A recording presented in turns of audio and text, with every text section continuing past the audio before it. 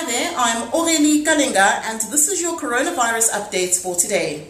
1,380. That's the confirmed number of coronavirus cases in South Africa, and that's 27 more than yesterday.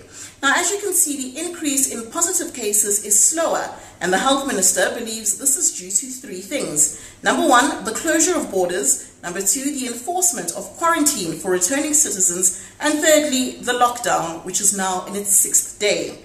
Today, 6 South Africans who were stranded in Dubai returned to home soil. They'll remain in quarantine for 14 days as per the regulations of the National State of Disaster. The Transport Minister relaxed the rules for the taxi industry. Drivers will now be able to fill their vehicles to capacity, but everyone must wear a mask or else they'll be fined. But the Health Minister says we must remain vigilant and is emphatic that we must stay home.